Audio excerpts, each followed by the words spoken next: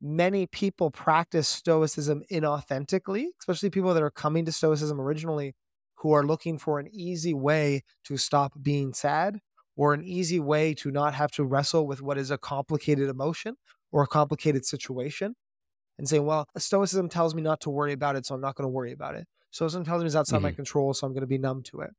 But I think the existentialism provides us this language of saying, look, you're not engaging with it authentically. Welcome to Stoa Conversations. My name is Caleb Ontiveros, and in this episode, Michael and I discuss the philosophy of existentialism. We talk about what it is and how it relates to Stoicism, its key agreements and disagreements with the philosophy, and what the practical upshots of those are, what lessons we can take from existentialism. Before we hop into it, 2 announcements. First, I am running a free workshop on Stoicism and mindfulness on December 19th. Visit stoameditation.com/workshop to register for that. Second, Michael and I are going to be running another cohort-based course in January on Stoicism Applied. This will be kicking off the second week of January. So we'll be taking that time, traditionally time of New Year's resolutions and so on, to reflect philosophically, learn about Stoicism, and develop a concrete plan to become more Stoic and stay Stoic over the course of 2024. This time around, we're going to be including a significant beginning of the year discount. So if price was an obstacle last time, do check out the course Stoicism Applied at stoameditation.com/course. All right. Well, for this conversation, we in fact lost the first of 5 minutes or so. So what you're going to hear is the part of the conversation where Michael started describing what existentialism is. So with that, here is our conversation. So in Stoicism, this was the head of the school who passed it out. Zeno founded it, passed it on to Cleanthes. Chrysippus took up the head of school. That's not going on with existentialism. It's a collection of philosophers who are approaching philosophy in a similar way. So then the question is, what are those similarities? What would I say that are the themes that unify all these different existentialists? The first I would say is the rejection of an inherent meaning provided by God. And I think I take that to be the starting point of the existentialist question, is this idea of, well, either strong doubt, so I'm not certain that God is real, what do I do now? Or an actual atheism, an actual rejection of God. God is not real. What do I do now? So I would say that's the first thing, is this sense of there is not clearly inherent meaning in the world. What do I do? I would say that's part one. The second theme I would say that all existentialists share is a recognition of the absurdity of a world without that meaning. And what I mean by absurdity is this recognition of, let's say, the subjective experience of confronting a world without structure and inherent meaning, and how that is a paradigm shift, actually quite an intense thing to recognize if you're used to thinking about the world as being ordered and having inherent meaning provided by God. And so, yeah, and Kale, feel free to jump in at any point if you want to add or turn that in a different direction. So there's no inherent meaning provided by God. There's as a result of that, the world is absurd. The third thing I would say then is this idea that our existence precedes our essence. This is a really important existentialist idea because the world doesn't have inherent meaning.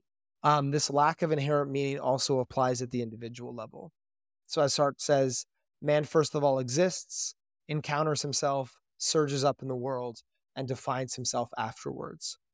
So instead of this notion of us having a soul, a destiny, or even a predefined nature provided either by God, or, if we talk about this a lot in Stoicism, a kind of a telos, a purpose or function. In Stoicism, it's provided by nature. The Stoics identify God with nature, but we have a function. We have a better or worse way to live that is inherent to us. And so the consequence of the absurdity of the world, the lack of inherent meaning, is that we don't have that pre-established function. Hmm. First we exist, and then we have to go about creating our essence. And so that's the other thing. So existence precedes essence, but there is also this view that we have a capacity to construct that essence. We have a capacity to construct our own meaning, a kind of individual or personal meaning. Um, Another big theme of existentialism is existential angst, or I would say an acknowledgement of the kind of the dread that is produced when you confront this inherent lack of meaning. And one of the ways to counter existential dread is a pursuit of authenticity, which is the responsibility to take seriously the creation of your own essence. Because you just exist, you don't have an essence. There's a kind of existential dread that comes from that, this recognition of the absurdity of the world. And we have a responsibility to authentically engage with that absurdity and construct our own meaning out of that absurdity, at least on an individual level. And then I think Hmm. this connects with the sixth theme. My summary of existentialism is that it's anti-nihilist. It's a rejection of nihilism. It is to say that, even though there's no inherent meaning, that doesn't mean there's no meaning at all, and that often nihilism or a tendency of nihilism can be I would say, a cowardly way to face the absurdity of the world, and it's a rejection of the responsibility to construct your own essence, and to face your existential angst. It's just an easy out. And so existentialism for me is it's a rejection of that nihilism as I understand it, and saying no, instead you need to produce a personal meaning at an individual level. And even though that's not grounded in God, it's not grounded in the broader universe, that's still is still meaningful. That is still a your meaning of life in a way, the one that you construct for yourself through your choices and your actions and your way of reasoning about the world. Um, so what do you think about that? How's that for a high level summary?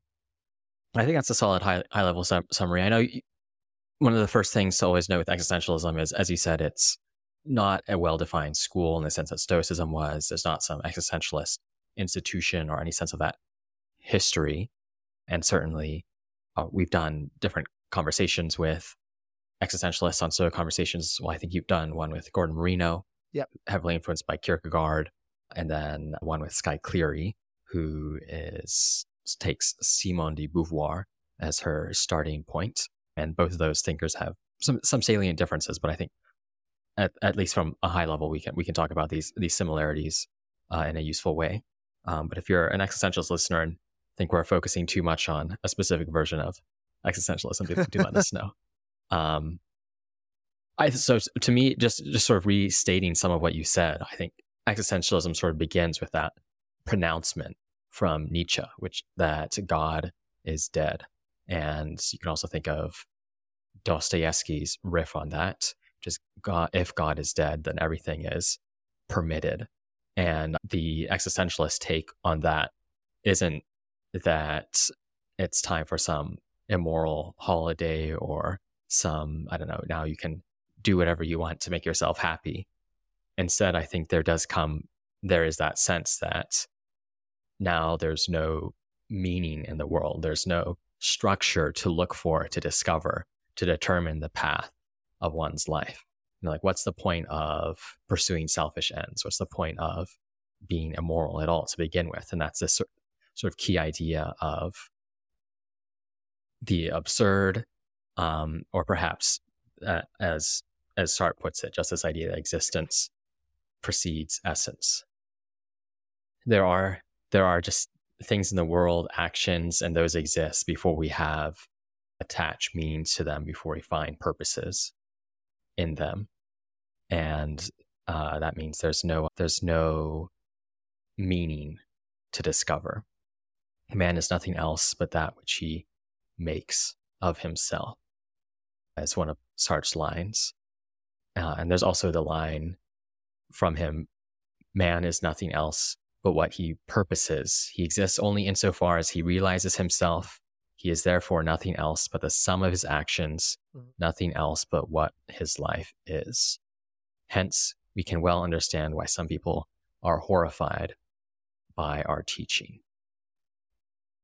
So that's more or less. I think I'm stating the same thing you are, but I would definitely put the emphasis on the way I think about existentialism in terms of this idea: existence precedes essence.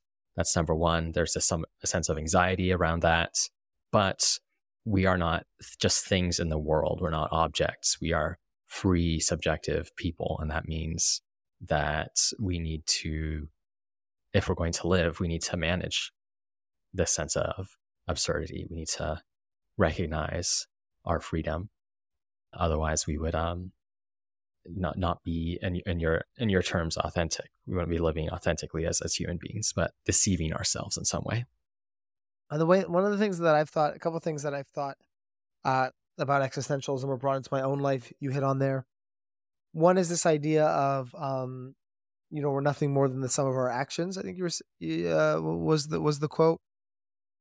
And I think about that in terms of my own life, in terms of the philosophy of life all the time. Like, we get up and telling our stories like, I'm this kind of person or I'm that kind of person. I think those can be harmful when they're positive because they can make us not reflect on our own failings. But often for me, they're more harmful negative, right? Like, well, I'm a selfish person or I'm a cowardly person or I remember to existentialism is this reminder to say, well, no, like, take a step back and like weigh up the actions of your life, right? And do those actions provide evidence for that? And maybe I'm lucky that the actions usually don't provide evidence. Maybe if they did provide evidence, you'd have a different kind of problem. But for me, I think I'm typically harder on myself than the evidence shows or merits. Another thing I think about is this idea of in existentialism is that the strength of existential angst, like this idea,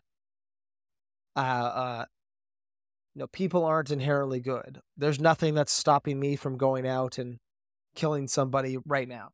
It's 6:20 on a Monday right now. There's nothing stopping me from going out and doing some sort of heinous crime, or jumping off a bridge, or leaving the country. I'm totally free to do whatever I want. I have this incredible amount of freedom, and that freedom is actually so terrifying to me that I put myself in a box and I create a fake story where I say, well, no, I'm this kind of person or I'm that kind of person. I try to define my essence to get away from that angst and to get away from that fear. So I think it's helpful. It's a helpful philosophy in introducing this idea descriptively about how terrifying wrestling with the meaning of life can be, and about how to get away from that fear and that anxiety. We can often placate ourselves or come up with stories, myths, whatever you want to call it, either at a personal level or at a grander level about the existence of God, or the truth of Stoicism or something like this. We can tell ourselves these stories, as they might say, to try to diminish this fear or this angst. And I don't think they're necessarily right that all of these things serve that function. I think maybe they could be wrong about some of their earlier commitments about the meaning of the world and the meaning of life. But I think that descriptively is like a really helpful fact. Right.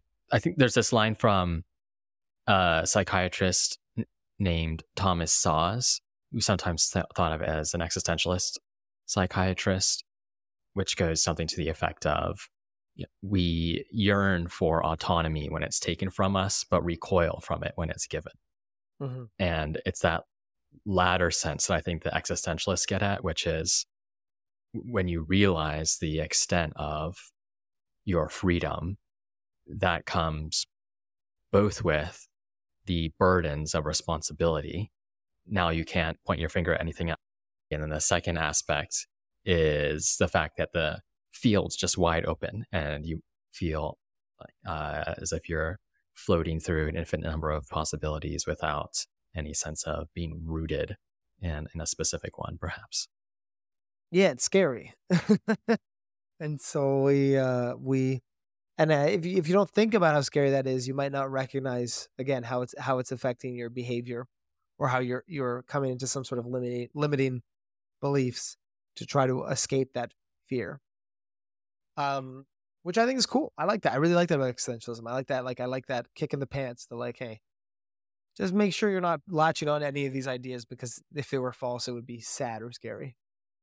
Uh, cool. Anything else to add on what is existentialism? Maybe one other way to put this sense of freedom that existentialists believe in is captured by John Paul Sartre in his essay Existentialism is a Humanism. The thought that humans, we are completely distinct from other animals and because of our subjectivity. This thought to me is very interesting. So one line from that, or a few sentences from that lecture or essay: this theory alone is compatible with the dignity of man. It is the only one which does not make man into an object. All kinds of materialism lead one to treat every man, including oneself, as an object. That is, as a set of predetermined reactions, in no way different from the patterns of qualities and phenomena which constitute a table or a chair or a stone. Our aim, speaking as existentialists, is precisely to establish the human kingdom as a pattern of values in distinction from the material world. But the subjectivity which we postulate as a standard of truth is no narrowly individual subjectivism, for, as we have demonstrated, it is not only one's own self that discovers it in the cogito, but those of others too. So there's that thought. The cogito he's referring to is the statement by the philosopher Descartes, I think, therefore I am.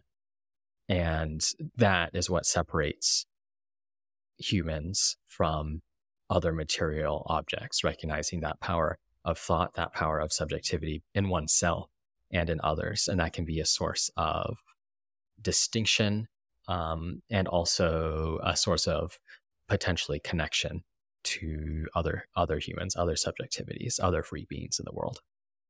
So this real emphasis, I guess, on the uniqueness of the human position. Some interesting comparisons with Stoicism there, like about how there's always this attempt, I think, in Stoicism to both justify what's different about humans, but also ground them as part of nature. And that to me read very differently as well, we need to actually pull out humans as something different. Obviously, because we have the subjectivity, but almost speaking down about animals or material things, as if humans are a different kind of class of being. Interesting point.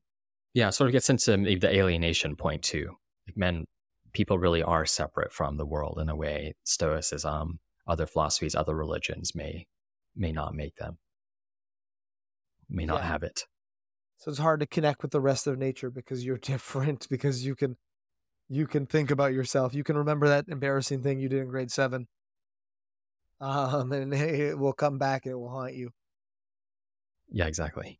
Well, what do you think of as some of the key disagreements with existentialism and Stoicism? Then, how would you frame this? Yeah, so I provided 6 themes to existentialism. We hit on some more, but mine were the rejection of inherent meaning provided by God, recognition of the absurdity of a world without that meaning, existence preceding essence, existential angst, demand for authenticity, and a rejection of nihilism. And looking at those 6, I think that existentialism disagrees on the first 3, but there's a connection for the last 3. So I think Stoicism, well, I know that Stoicism disagrees that there is no inherent meaning provided by God. Stoicism thinks that we have a function, human beings have a function, have a purpose. We both have a function at a individual level. There's ways that human lives go better or worse, and ways that humans should live and shouldn't live. And then we have a function as part of a greater whole, as part of a greater universe. We are the actors in a play. We are, we could be the foot or the hand of the larger being. We're a bee in a beehive, whatever the metaphor is. We both have a individual role as a human being and a larger role to play in a greater process. So there is no that fundamental proposition the Stoics reject, that there's no inherent meaning provided by God or nature, or however you want to think of the Stoic grounding of meaning. Because of that, there is no absurdity. We can feel absurd when we are out of touch with the meaning around us, when we lose perspective of the meaning that's around us, of our function and our role in a greater play. If you don't recognize you're an actor in a play, or you're part of something greater, it can feel absurd, isolating, alienating. But that's a descriptive fact, but not a true fact of the world. There actually is no absurdity. There's nothing but order, purpose, kind of unfolding of a plan, so to speak. And then this idea that existence precedes essence. We in some sense this is true. In some sense we can craft ourselves as Stoics, but never in a way that transcends our fundamental essence as rational beings, our fundamental purpose and function as rational beings who have commitments to the highest good of virtue and character. And there's some crafting of what kind of job do I want to take up, what particular life do I want to live, but I certainly have an essence that I then try to live up to. That's where I would say the disagreement is. In terms of agreement, I think that the Stoics agree that we face angst when we wrestle with understanding the world. That's something that humans go through all the time and turn to philosophy, religion, or other myths for, or stories for. But that doesn't mean that they're all false, for example. It just means that we face that kind of angst and we try to overcome it through whatever means. The Stoics think that we have a responsibility they agree that we have a responsibility to be authentic. So, authenticity is not constructing an essence, but authenticity is actualizing the essence. Authenticity is stepping in, gladly, amor fati, loving your fate, gladly stepping into this role or purpose. And then I think the Stoics agree that we have to reject the temptation to avoid angst or struggle by becoming nihilistic. We have to avoid the temptation to kind of step outside the game by saying nothing matters, who cares anyway. They're totally on the same page with the existentialists there. What do you think? So for the disagreements, the first disagreement just, of course, is this idea that one way to think about it, the first three tenets you have here, there's no inherent meaning provided by God. The world is absurd because of the lack of meaning, and existence precedes essence. Is that at least the first and the third amount to the same thing? There's no discoverable purpose for ourselves, for the universe at large. And the Stoics certainly disagree with that. The traditional Stoics think there is a overarching purpose, the way things are constructed. The universe is providential, or there's some sense of logos permeating everything. But even if you don't take that sort of view, modern Stoics think, well, you can come up with an account of, we're human beings and there are certain things that are good for human beings. We're rational and social creatures. And those facts give us purposes. That means that there's a kind of life that's suitable for our rational and human nature, and that life is discoverable in a real sense. It's not something that's arbitrary, that is purely subjective or anything of that sort. That just is one of the key disagreements between the two schools of thought.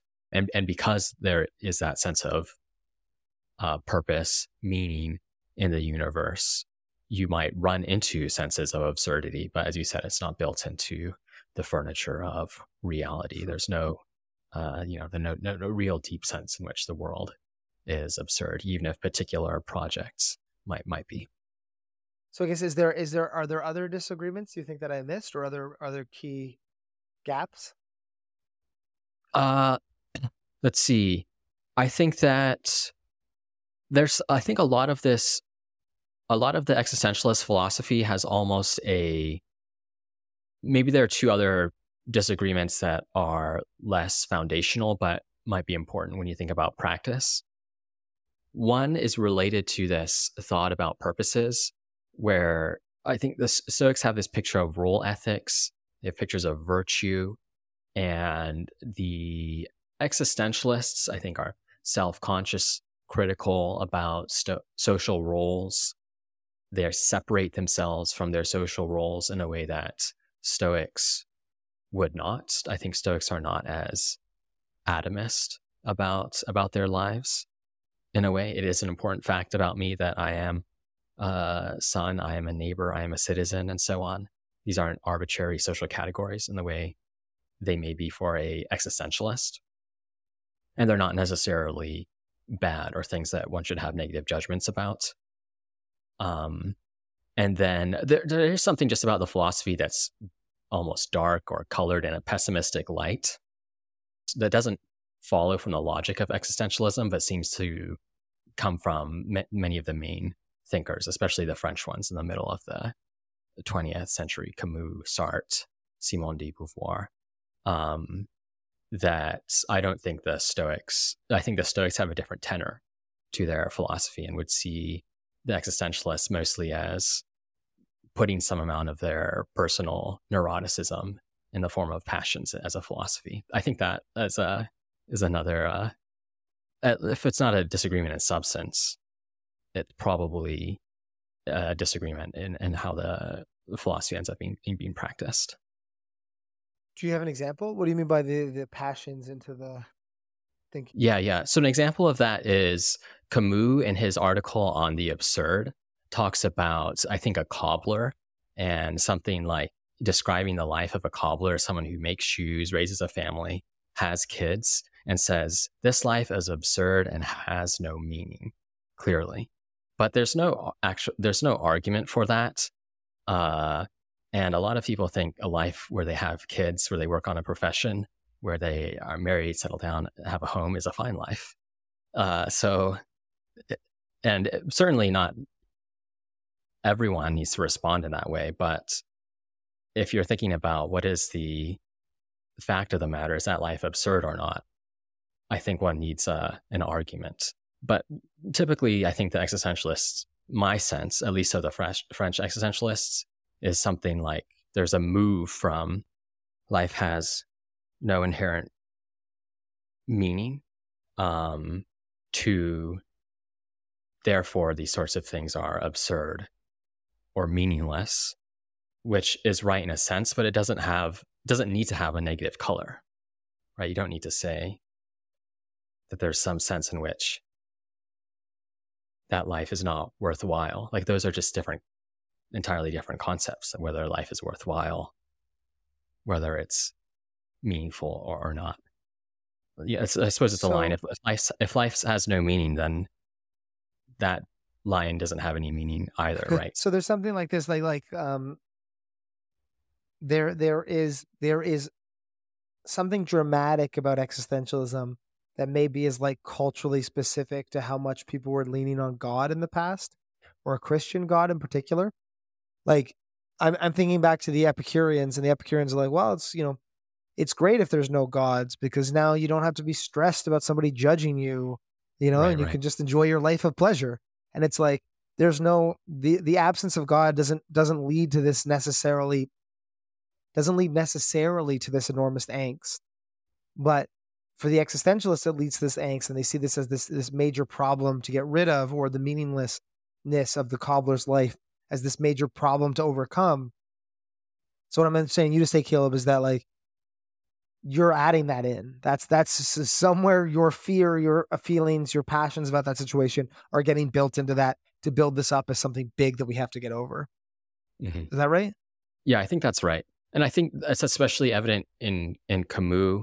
And I know Sartre and de Beauvoir do have more precise arguments about how they think, there's some deep feature of human consciousness that sort of reveals the absurd, and there's all these confusing ideas about being for itself and being in itself and so on. But my general suspicion is that it's that line from Epictetus. All you need to say is that he went to jail. The idea that so and so went to jail and it is bad, that part is added by you.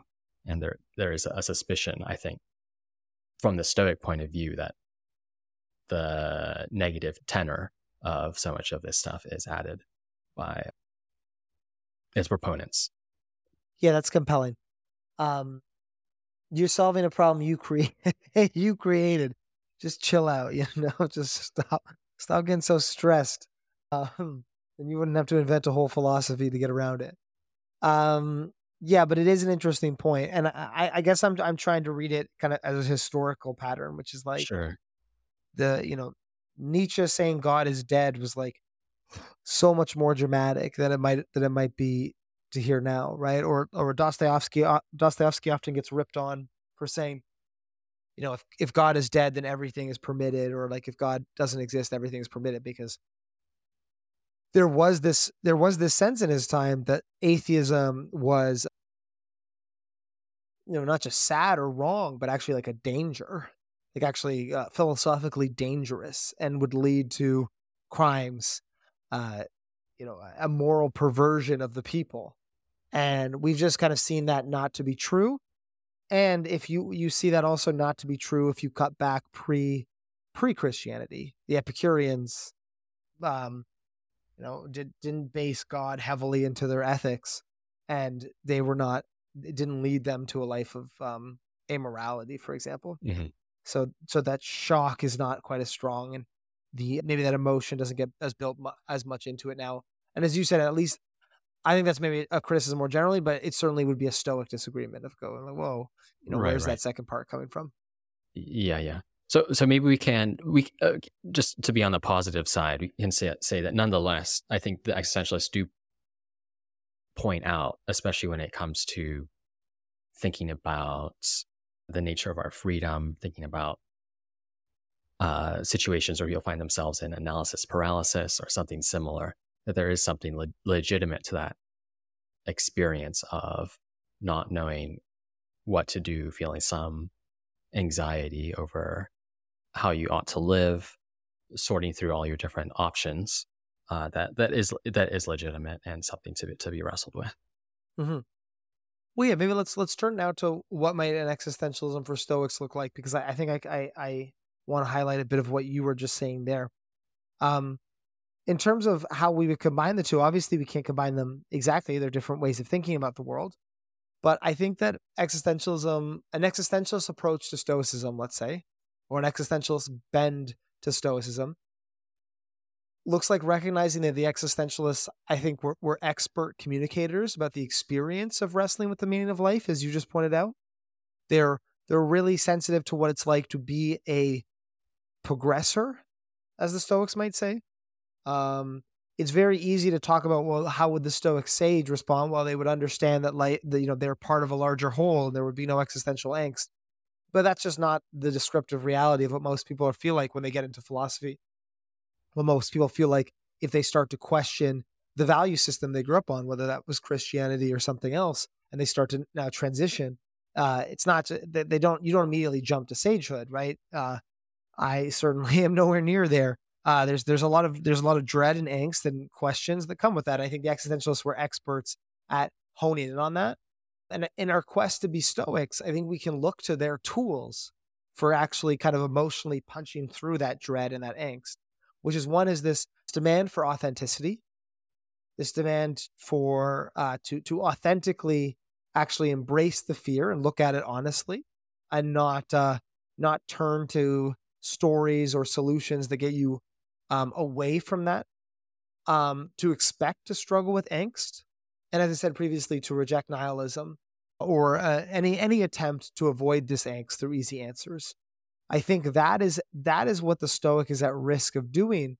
And I also think that many people practice Stoicism inauthentically, especially people that are coming to Stoicism originally, who are looking for an easy way to stop being sad, or an easy way to not have to wrestle with what is a complicated emotion or a complicated situation or a complicated set of situations, beliefs, life histories, and saying, well, Stoicism tells me not to worry about it, so I'm not going to worry about it. Stoicism tells me it's outside my control, so I'm going to be numb to it.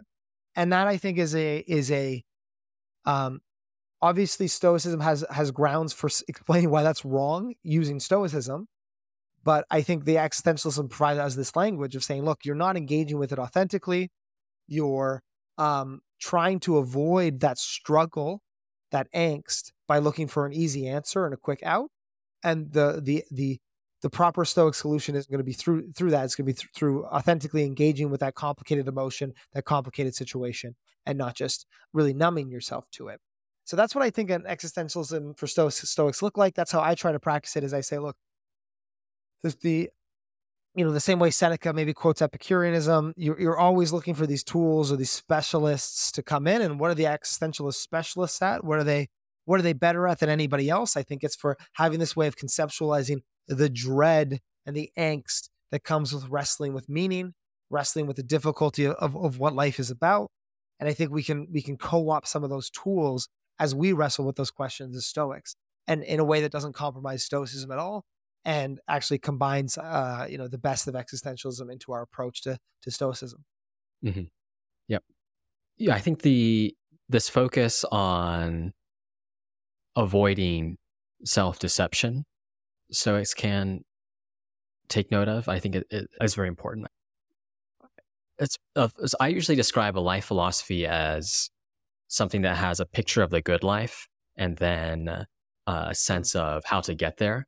It's sort of interesting because existentialism, I think I would say it is a philosophy of life, but you almost want to reframe it and say it's an account of what life is and how to face it or something of that nature, because you don't have this idea of a good life that you're trying to target. Instead, the focus is on acknowledging your freedom, acknowledging that so much is up to you, and that we deceive ourselves often by thinking of ourselves as things that we're thinking of ourselves as constrained by what happens to us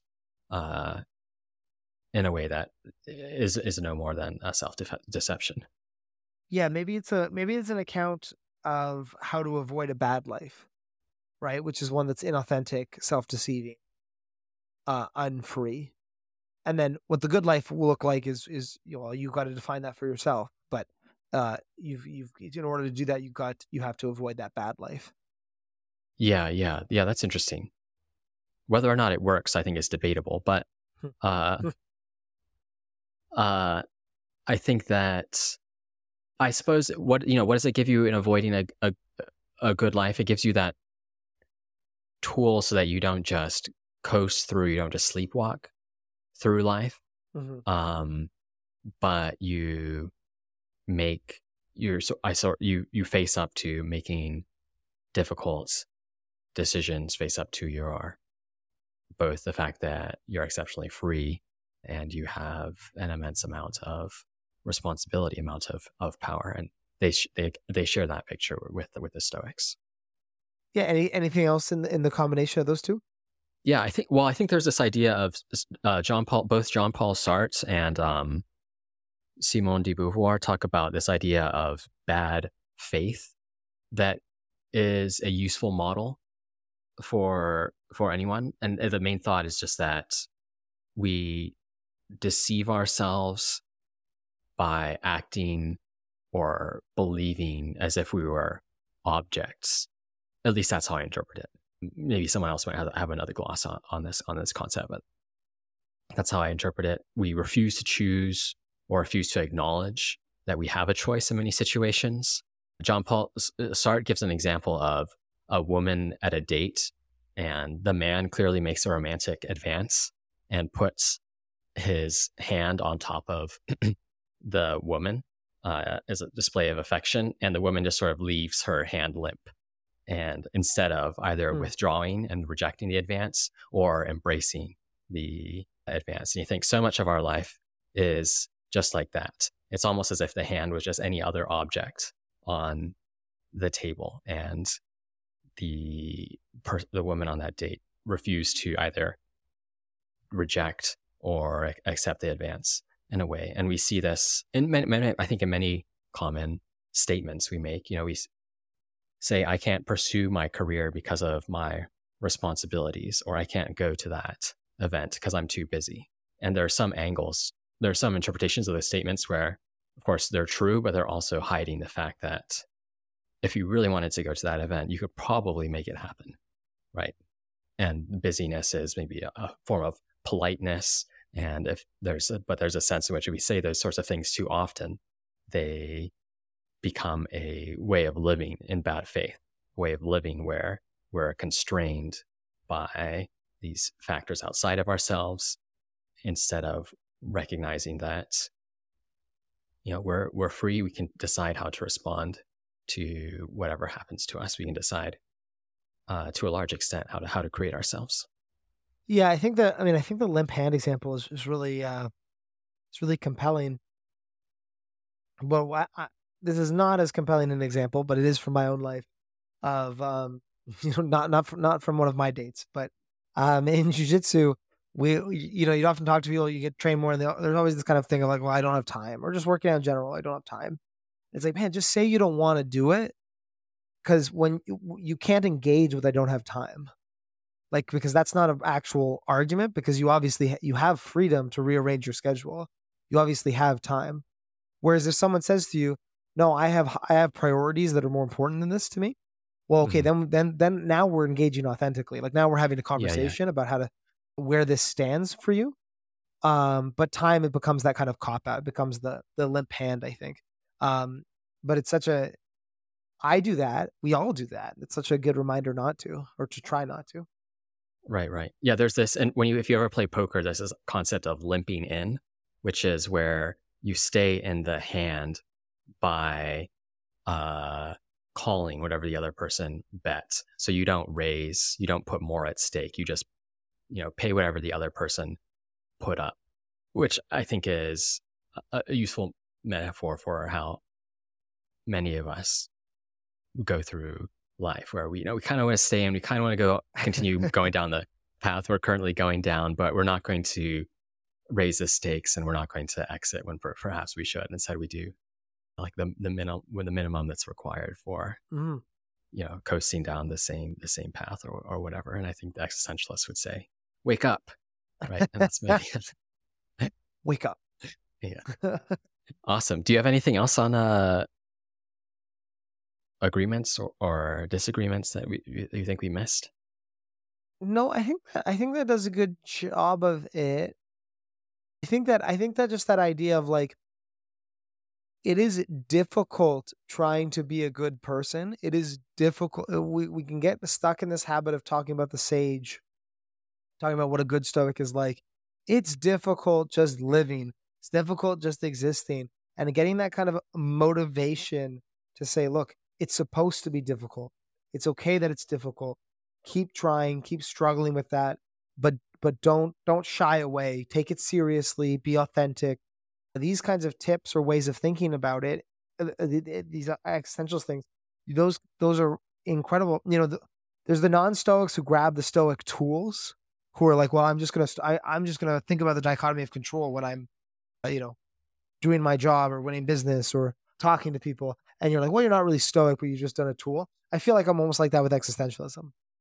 I'm not an existentialist, but those are some nice tools, and those are ones that I have in my tool belt, so to speak. And I don't think there's anything wrong. I think those are totally compatible with Stoicism, and that's where I see the existentialist bend to Stoicism is more of acknowledgement of how difficult it can be to do this genuinely, and how difficult it can be to stay on that progressor path, and some encouragement to do so from the existentialists.